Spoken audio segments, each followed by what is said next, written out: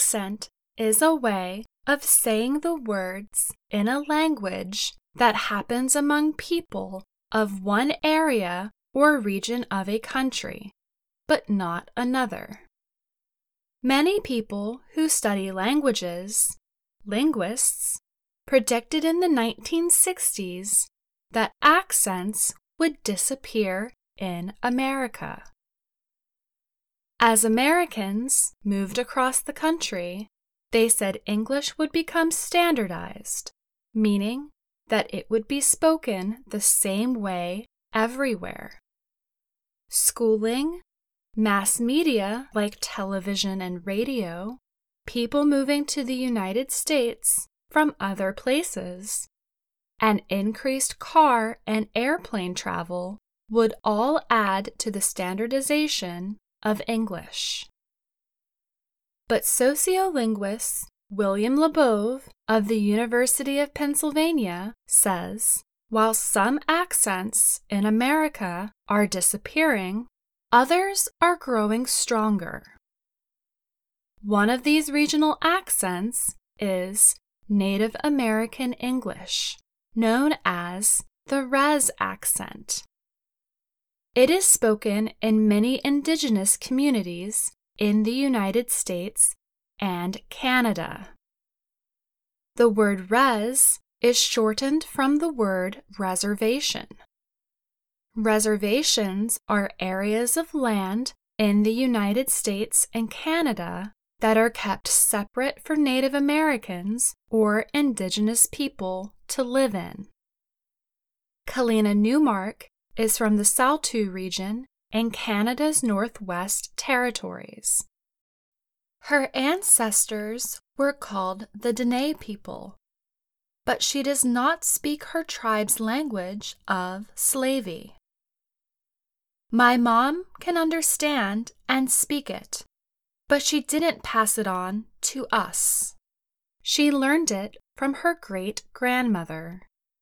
My grandmother chose not to pass along the language because she wanted to make it easier for her children when they went to school, Newmark said. Newmark went to Dartmouth College in the U.S. state of New Hampshire. The school is known for its indigenous student population. There she met other indigenous students from all over North America. Newmark noticed something very interesting about everyone's pronunciation. The English they spoke shared some similar qualities, although they came from different language backgrounds. These especially could be heard during times of socializing. The accent was even present for students who had not learned their ancestral language. Newmark and another student, Nicole Walker, decided to examine the Res accent when they were given a project to study a non-English language. They realized that the Res accent had never been studied before. Walker is a Lakota person from the Standing Rock Reservation in the states of North and South Dakota. She said linguists have studied other forms of English, like African American English and Chicano English, which is spoken by Mexican Americans. We knew something unique was happening with indigenous English and wanted to narrow it down, Walker said. They recorded discussions and interviews with 75 people from different tribes and nations all over North America. Their findings were published in Language in Society in September of 2016. The Dartmouth team found that indigenous communities speak different English dialects, but these ways of speaking shared prosody patterns. Prosody describes the music of a language. It includes pitch, how high or low the sounds of the voice are, rhythm, the beat of stressed and unstressed syllables, and intonation, or the changes in pitch when speaking. James Stanford is a sociolinguist at Dartmouth. He guided the students in their study. He said that the most important quality is how the pitch and intonation rises and falls like a song. The feature was named after the character Thomas Builds the Fire, played by Evan Adams from the 1998 film Smoke Signals. The movie was the first to be made and performed by Indigenous people. The group identified another feature that appeared unique to Indigenous populations. The pitch rises at the end of their sentences. Stanford said that in standard English, speakers usually end their sentences by dropping their pitch levels lower. Indigenous speakers end their sentences with a middle or higher pitch. The final important feature is the timing of the syllables, or the rhythm. Some language experts describe languages like French and Spanish as syllable-timed. Each syllable takes up the same amount of time, Stanford said.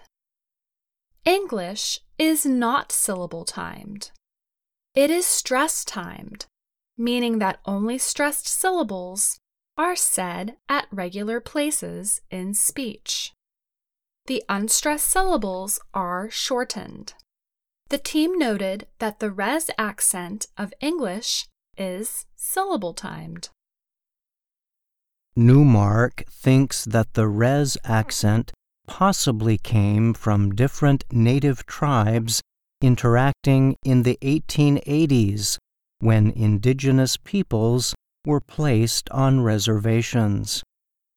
The Native American and First Nations children were forced into schools and had to speak English. The res accent also might have had its beginning in the 1950s and 1960s, when the U.S. government closed some reservations and sent Native Americans into cities. The children were forced to speak English and interact with each other. They were all learning English together, said Newmark, and making an English of their own. Twyla Baker is a citizen of the Mandan, Hidatsa, and Arikara Nation. She is also president of an indigenous college on the Fort Berthold Reservation in the state of North Dakota. She said that the res accent is a form of adaptation. She said that before Native Americans came into contact with Europeans, the tribes connected with each other. They traveled, traded, and built political connections with other tribes. This led to many indigenous people learning 4 or 5 languages. Baker knows that many people think that the res accent is not correct English. They may even make fun of it. But she wants indigenous people not to feel bad about who they are, where they come from, and how they speak English.